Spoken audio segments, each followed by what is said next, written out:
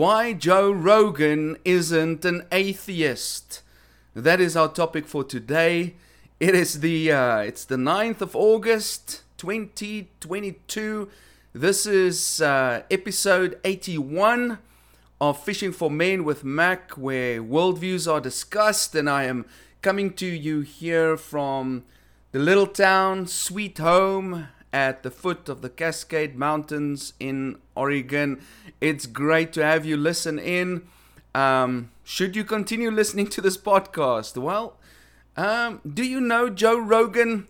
Have you listened to some of his podcasts? Are you curious as to where he stands on religious belief and faith? And whatever he believes, what does that have to do with us? If any of these questions seem interesting to you, then stick around. Now, why this topic? Who is Joe Rogan? Some of you guys might not know who he is, especially some of the folks from South Africa. Well, I got to know him. The first time I got to hear about him or see him or hear him speak is through the UFC. So I'm a big UFC fan. And if you don't know what the UFC is, that's the Ultimate Fighter Championship. It's the mixed martial arts, I would say, the biggest championship in the world. You have some of the most, and by the way, this is an incredible sport. I know for those who've got kids and that and are quite sensitive about blood, I understand that and respect that, but it's incredible what these athletes can do. They can punch, box, wrestle, grapple, masters in jiu-jitsu and judo and, taekwondo and whatever, all of those things. It's incredible what they can do in an octagon. And you do that for 5 minutes. You think doing something for 5 minutes is nothing? Just go wrestle one of your boys for 5 minutes in the lounge and you'll see it takes the breath out of you. These are probably the fittest athletes in the world. In any case, he is a UFC commentator. He is an octagon interviewer. He is a comedian, actor, former television presenter. I think he was the guy that led Fear Factor here in the States, and he is a podcaster, and he's probably the biggest podcaster in the world. The name of the podcast is The Joe Rogan Experience. Now, he discusses a variety of things, from political issues and religion to philosophy and science. So he has also interviewed some high-profile people, people like Richard Dawkins, Alex Jones, Bernie Sanders, Jordan Peterson, Ben Shapiro, Lawrence Krauss, and the list can go on and on and on. I mean, he gets people on his show that I think many other podcasters wish that they could have on their show. So his podcast has about 11 million listeners per episode. In fact, Spotify, I hear in 2020, they obtained exclusive distribution rights to his podcast. For $100 million. $100 million. So you can hear there I'm starting to get the American accent. So he is a highly intelligent, highly successful person. He is a brilliant interviewer. If you go read it, what people say about how he interviews people, it's absolutely brilliant how he does it. To ask the right questions at the right time. He is a rational person. When you listen to him, he speaks sense. Yes, of course, he can be crude. He's a bit rough around the edges. And, but sometimes that's good, He's just being real, He's done questionable things. He's smoked weed on his show with Elon Musk, for example. And he did mushrooms with some other guy also before his show. And so he literally did his show while he was high. He's gotten into trouble here and there for some statements he made, with regards to COVID, etc. I think people resonate with him because he is real. He seems to be real. And I think this is what we want. We want people who are real. We feel that our politicians are fake. We feel that some of our religious leaders are fake. We feel that some of our actors are dirty. And so we don't know who's real. At least this guy seems to be real. Now, what does his belief system have to do with us? Now, if you look at this guy, he's rough around the edges, right? And he's highly intelligent and he's rational and he's interested in faith-related issues. He questions religion and faith. Now, if you look at all of that, all of those things together that I've just said, you would assume that he is an atheist. You see, the paradigm out there held by many people is this: only unintellectual retards and socially awkward outcasts believe there is such a thing as God. In other words, only dumb people actually believe in God, right? But then the opposite should be true then as well.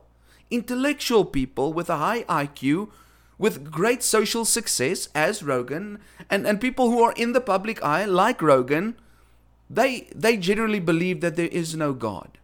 So technically, Joe Rogan should be an atheist, but he's not. And now you're probably waiting for me to say that he's a Christian. Well, he's not, okay? He's something else. He's an agnostic. Agnostic. That means that he doesn't know if there is a God or there isn't a God. He says that there is no evidence. That's what an agnostic believes.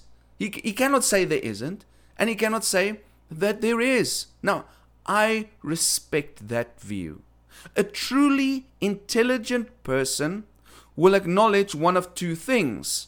Either God exists, or I don't know. It's possible, but I'm not sure. That's in my opinion. So reasonable people will take one of these two positions. Now, why didn't I include atheism in there? Well, it's only a fool that will quickly say God does not exist. Why?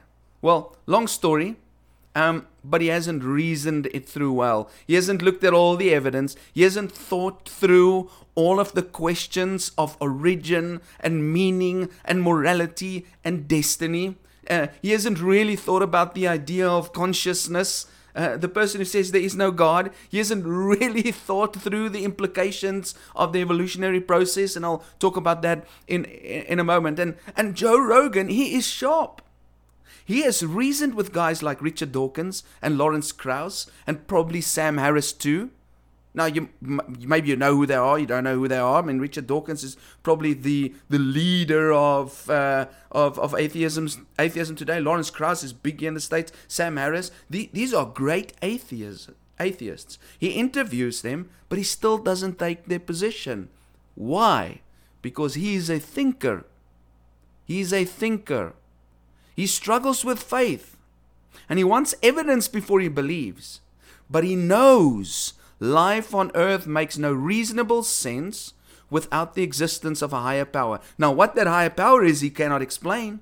And so he refuses to say that a higher power does not exist because he knows that he will get himself into trouble. Right? And so he takes the neutral ground and he says, well, I don't know. I don't know. I don't want to say, I don't want to become a Christian. And I don't want to say that God does not exist. And so he takes the middle ground. He sits on the fence and says, well, I don't know. Now, I like this guy. I mean, he is good at what he does. And you know what? I hope that he opens up sometime. I really hope he opens up sometime. That he opens up his heart to the possibility of Jesus actually being real.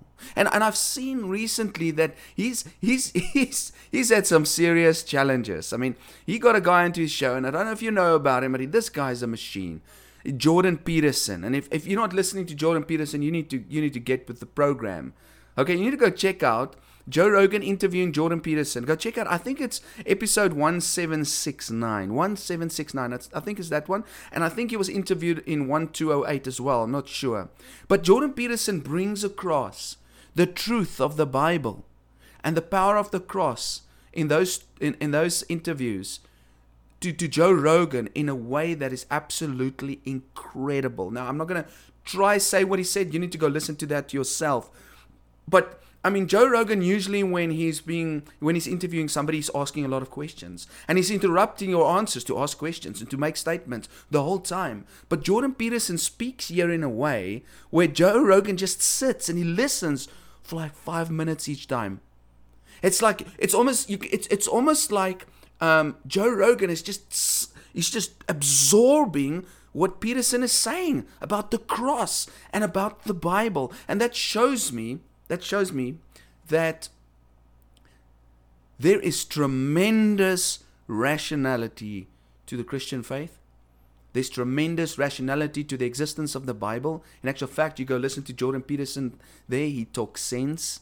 That's a guy that hasn't really acknowledged that Jesus is his Savior, but he knows that all of the literary work that exists in the world is founded on the Bible. The first book that was ever printed in this world was the Bible, and all literary work explodes from that. That is absolutely incredible. And then he talks about the cross and how deep the story of the cross goes, that the cross is the penultimate point of suffering. It is the penultimate example of the worst type of suffering imaginable for every human being on earth. And he explains why the cross is so relevant. And I really want to challenge you to go look at that. Now, Joe Rogan sits and listens to this, and it's as if his mouth is just hanging open. Now, I like that, because he's open to reason. Now, to get back to relevance, let's talk just briefly about the difference between atheism and agnosticism. What is it that drives people into one of those two positions? Let's talk about atheism for a moment. For in case you're not sure what atheism means, theos is God. A theist is somebody who believes in God. An atheist is somebody who says there is no God. The belief that there is no God. Now, atheists, now listen carefully. Atheists don't want to believe, okay? They don't want to believe God exists, but in the process, they believe something worse. Now, you'd be ready to stone me and throw me with rocks and say, no. It's not true that atheists don't want to believe. It's because there is no evidence for them to believe.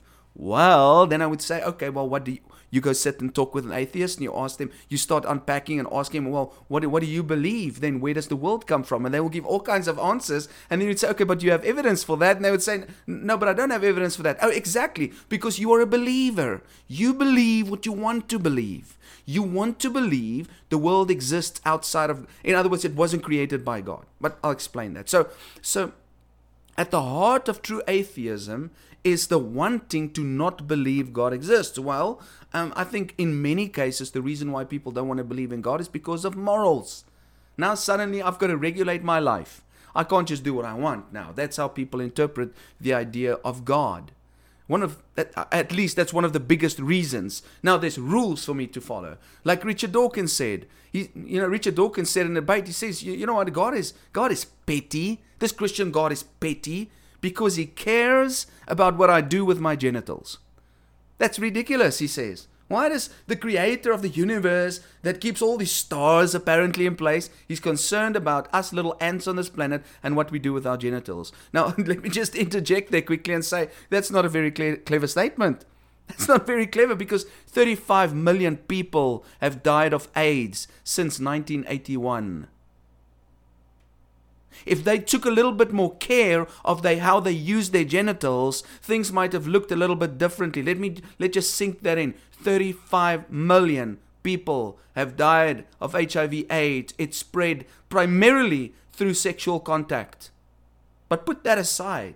You know, I can go on and on with you about what genitals have done to this world, about unwanted pregnancies and about abortions and other STDs and children growing up without parents because people don't keep their genitals in check. So, I mean, if we really want to go into this, I mean, we could go into this. If you feel it's a bad idea to keep your genitals in check as an example, I mean, you're not a very rational person. But let me leave that there. What am I pointing at? The atheist says, this is what he says. Listen to this. I don't believe in God, but I believe in energy, for example. Okay, well, can you prove energy? Can you touch it? Right? Can you explain it? Can you explain everything about energy? Because often what the atheist will say is, well, this doesn't make sense about God, so, then how can I believe in God? Okay, but you don't even know why a yawn exists. You cannot comprehend how energy works. There are many things in our world that we don't understand, so you can't really use that. And this is the big one. The atheist would say, well, I don't believe in creation, but I believe in evolution. That's reasonable. That's rational, right? I believe in creation. I don't believe in creation, but I believe in evolution. It's irrational, they would say, to believe that there is a God, okay, outside of time, space, and matter. who spoke everything into existence. That's a fairy tale, man. That's imaginary. I mean, you guys weren't there. How do you know that is true? Exactly the same can be said about evolution. Okay? Instead of God speaking everything into existence from nothing, the atheist believes there was nothing. And nothing happened to nothing. And then nothing magically exploded for no reason, creating everything, and then a bunch of everything magically rearranged itself for no reason whatsoever into self-replicating bits, which then turned into dinosaurs. That's essentially what the atheist then believes. Like, they don't know where everything came from, but there was a Big Bang. They don't know how the Big Bang started. Okay? Now the Christian, he's got an explanation for the Big Bang. The Christian believes, yes, indeed, in the beginning there was a Big Bang. It's pretty biblical. Okay? When you have light coming out of the mouth of God at the speed of light, I think that there's a pretty big explosion, right? There's nothing except God, and He speaks things into existence. Okay? That makes sense of the Big Bang. And you know what? Science says that there was a beginning. The Big Bang implies there was a beginning of everything. That falls perfectly in line with Scripture, but the atheist cannot explain that. Okay, and so these particles or whatever it is that exists suddenly out of nothing, remember God doesn't exist, right? I mean, it explodes, and somehow or another this beautiful blue planet forms by itself, all right? And there's magically just water on this one planet, not the other planets. And then on this planet, because of the water, there are some inanimate matter that somehow or another turns into a type of soup with the water. And from that soup, out of its own, without any explanation of how that happens, it develops into some type of a fish that eventually grows and matures and jumps onto land and develops into all the animals and the plants and whatever else came to be. That is an incredible thing to believe in. You see, the atheist also believes. Okay? I submit to you, he believes in something much more radical than God. The atheist would say, well, I don't believe in Satan, but I believe in evil. Well, how can you believe in evil? You say Satan doesn't exist. If you say Satan doesn't exist and God doesn't exist, then good and evil don't exist, right? You know, the atheist would say, we got to do what is good and we got to do what is right. You'd often hear atheists talk about, we need to do what's good, we need to do what is right. But what is good? What is right? What is good and what is right if God doesn't exist? In a world without God, who determines what is good? Because if God doesn't exist, we are not moral beings. We're just like the animals. Do you think a lion sits and he thinks, is it a good idea to eat that antelope or not? Or, you know what, I mustn't cheat on my wife. Right? I mean, does the animal kingdom have morals? Do they? I mean, you get sharks that rape each other. You get a male shark that copulates with a female shark. He didn't ask permission. He just does it. I mean, if we're going to say we're just like the animals, we're evolutionary beings, then we need to adopt their morality. Why is it wrong to rape them?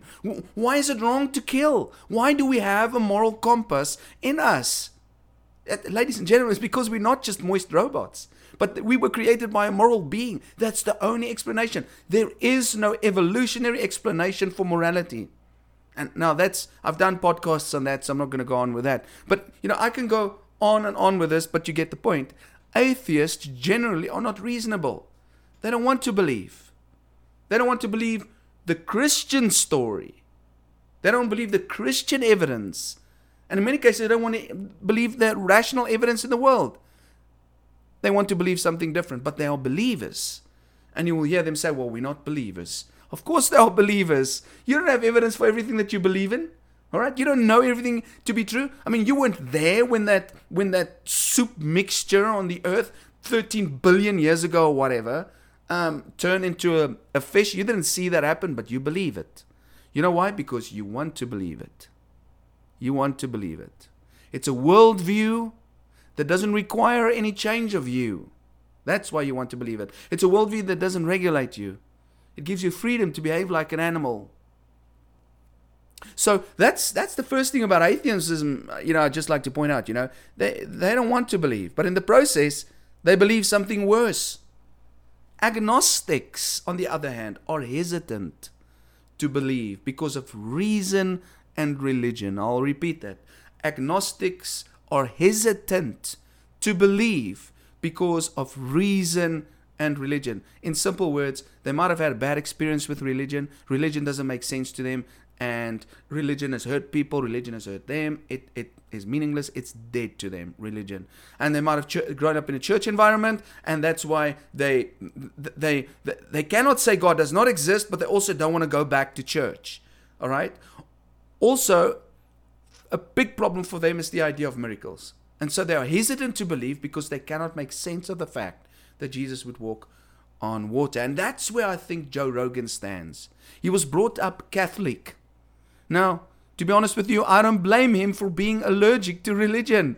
Okay, if I grew up in Catholicism, I would probably feel the same way. And there are many aspects of my church background that I also feel allergic to. Okay? But his parents were hippies. His parents were hippies, and his mom used to apparently, take off all her clothes, go next door to the neighbors, who were two gay guys, and then do naked yoga with them. Okay? So, you imagine the hybrid religion, or this free mixture life that Rogan grew up in. Now, that has shaped his thinking. Now, think with me for a moment. Take a person with a high intelligence, with hippie parents, and a Catholic upbringing. What do you get? What do you think you get with that mixture? You get Joe Rogan, all right? Wild around the edges, reasonable, but allergic to religion. He seems to have an interest in the transcendent. And one of the things you can pick up quickly about him is that he is quite keen on psychedelics. He wants to experience out-of-body trips because he's interested in the transcendent. He is a spiritual person. He's just weary of attributing it to God. And I think he's weary particularly of Christianity because of Catholicism. Right? And that is understandable. So here is his thoughts, just two of his thoughts that I could pick up which indicates why he doesn't commit to any faith. When he was talking about Jesus walking on water and rising from the dead, he said the following: when are we going to get past this? When are we going to step up and say, no one knows? You don't know, and don't say you know. If you say you know, you're crazy. Now, I like that. I like that he says that. Because he's not saying, it didn't happen. That's what the atheist would say. The atheist would say, it didn't happen. Joe Rogan is at least honest, and he says, well, I don't know. It could have happened. It could not have happened. And if anybody comes to me and says they do know, you don't. Okay? Now, how does a believer answer this? Because I believe this actually happened. Well, let me be honest with you. I don't actually care whether it really happened or not. It doesn't change anything for me. It doesn't. You see, Christianity existed before the Bible existed. All right? The Bible exists because Christianity existed. The Bible exists because Jesus rose from the dead. And so Jesus lived before the Bible existed. And I believe in him. And that's a statement of faith. But in any case, we'll get to that. The word know is important. Because what Joe is saying, we don't know out of first-hand experience that Jesus walked on water. We went there. And so Rogan is correct. But you could also ask him, do you know Thomas Jefferson lived? And he would say, yes. But he doesn't have first-hand experience, eyewitness. He didn't shake his hand. So how can he believe in Thomas Jefferson? How does he know Thomas Jefferson lived? Well, because of evidence. Because people have written about him. And he trusts the people who wrote about it. And maybe because there's a statue of him. And maybe because there's somewhere a tomb of him. And maybe because you can't erase him from history. And those are all the reasons why we believe Jesus existed. What do we reasonably know? We reasonably know, and this is just I'm not speaking from a Christian perspective. I'm speaking from an academic perspective. We know Jesus lived. We know that he was crucified. We know that he was buried. And we know that his body is gone. That's a fact. And now we've got to figure out how do we make sense of that. And most historians, 80-90% of historians agree with this. Even Richard Dawkins on Joe Rogan's show agrees with us. We know Jesus lived. He's a real historical figure. How do we make sense of the fact that he had billions of followers for the last 2,000 years? Let's ask the question, If you go to the people who walked with him, the people who lived with him, the people who wrote about him, they explain this. They explain his life, his crucifixion, his burial, and his resurrection. They explain it through the resurrection. They say the man rose from the dead. He was the Son of God. That's what the eyewitnesses say. Okay? Now, let me ask a question. Why would they lie about it? You'd say, well, lots of people tell lies. For money, yes. For fame and power, yes. But these guys died for that story. Who would make up such a story? Hundreds of people make up the story and they die because they tell the story. I mean, I don't know about you, but I'll stop telling the lie if it's going to cost me my life. Right? Are all of them liars? I mean, would you die for a lie? Reasonably. Do you think that they were all hallucinating all at the same time? And what about all the people today who claim that they have experienced God? Are they just hallucinating? Are they the stupid? Are they all making this up? All the people that claim that God walks with them, they walk with God, are they just making this up? It's just one mass propaganda machine. Everybody is just in on this massive lie and this hallucination. How do we make sense of that? Let's be reasonable, guys. If the Bible is untrue, why has nothing refuted it yet? Nothing has refuted the Bible yet. And I say this confidently and boldly. Please bring the evidence. No science and no archaeology has refuted the Bible. Why is it that they found wagon wheels in the Dead Sea, when we know that Pharaoh and his guys marched through the Red Sea on dry land? Why are there more than 200 flood stories across the cultures of the world in different places? 200 stories like the flood. How's that possible? And people say, yeah, but there's flood stories on islands because, sometimes there are tsunamis that come through and that. No. Some of these flood stories are in places where there is no water. There's no water. How could they have a flood story like that? What about Babylon and the Epic of Gilgamesh? It's a flood story, ladies and gentlemen. What about the Dead Sea Scrolls? People didn't believe in the Bible, and then in the 1930s, that they had some issues with the Bible. Then they found almost 2,000-year-old scrolls that were left there by the Essenes. A little shepherd boy went into a cave and he found these scrolls, real scrolls, and it confirmed the scriptures that have been kept by the Christians. All these 2,000 years were actually exactly the same as what the Essenes had written down. What about the fulfillment of Daniel's prophecies? You know that the book of Daniel was written 400-500 years before Christ came? You can go read it. It's in the Bible. What about that story? In there, Daniel predicts who the next kingdoms of the world would be. Just go read it. I mean, it's Babylon, then it's Persia, then it's the Greeks, and then the Romans, and then the church comes. Then Christianity comes into the world, and the Messiah comes into the world. It was perfectly fulfilled. How is it possible if God is not involved and God does not exist? And I read this week another example, Kilimanjaro. They did some digging there, and lo and behold, there was a drought in North Africa at exactly the same. This is done through diggings on Mount Kilimanjaro, the highest mountain in Africa, that proves that there was a drought in Egypt round about the time that Joseph was on his way to Egypt. I mean, I can go on and on and on and on. There's evidence everywhere that what the scriptures say is true. Sodom and Gomorrah. Just go Google it. Just go on YouTube and Google research found, remains found in the places where the cities of Sodom and Gomorrah were. How were they destroyed? By fierce, fiery sulfur. If the book is all made up, why is there so much evidence in the ground that supports it? At the end of the day, people like Rogan struggle to accept a miracle, and that is understandable. But if you honestly go look at it, there are many miracles happening in our world today as well.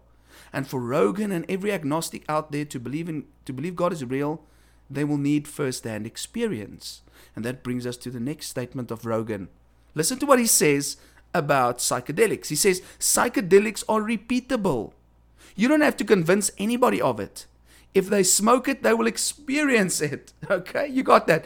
This is his statement about why he chooses psychedelics over religion. And that statement is exactly true of Christianity too, by the way. You don't have to convince anybody that Christianity is true.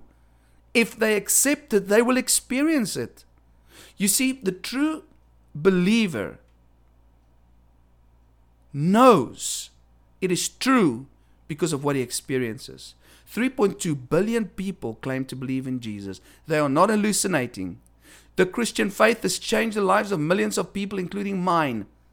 If it wasn't real, you wouldn't have 100 million hidden Christians in China. If it wasn't real, the USA, science, hospitals, and universities wouldn't have existed. If it wasn't real, Joe Rogan would not even have had the topic of God on his podcast. So let me conclude. How do we deal with agnosticism? First of all, I'd like to say that, you know what Joe Rogan says, we don't know? Well, we know through a reasonable faith. We know through a reasonable faith. The Christian faith is reasonable. If you are a reasonable person, you will admit that it has powerful merits and it takes a fool to dismiss it. Rogan doesn't dismiss the Christian faith. He dismisses the miracles because it seems unreasonable to him as a person. But do you have evidence that just because you haven't experienced it or seen it, that it makes it untrue? No, of course not. And finally, remember, true Christianity is not religion. I am not a religious person. Religion is a man-made structure in the name of God. Let me use Jefferson Bethke to give perspective on what I just said. Please listen to him talk here about why I hate religion but love Jesus.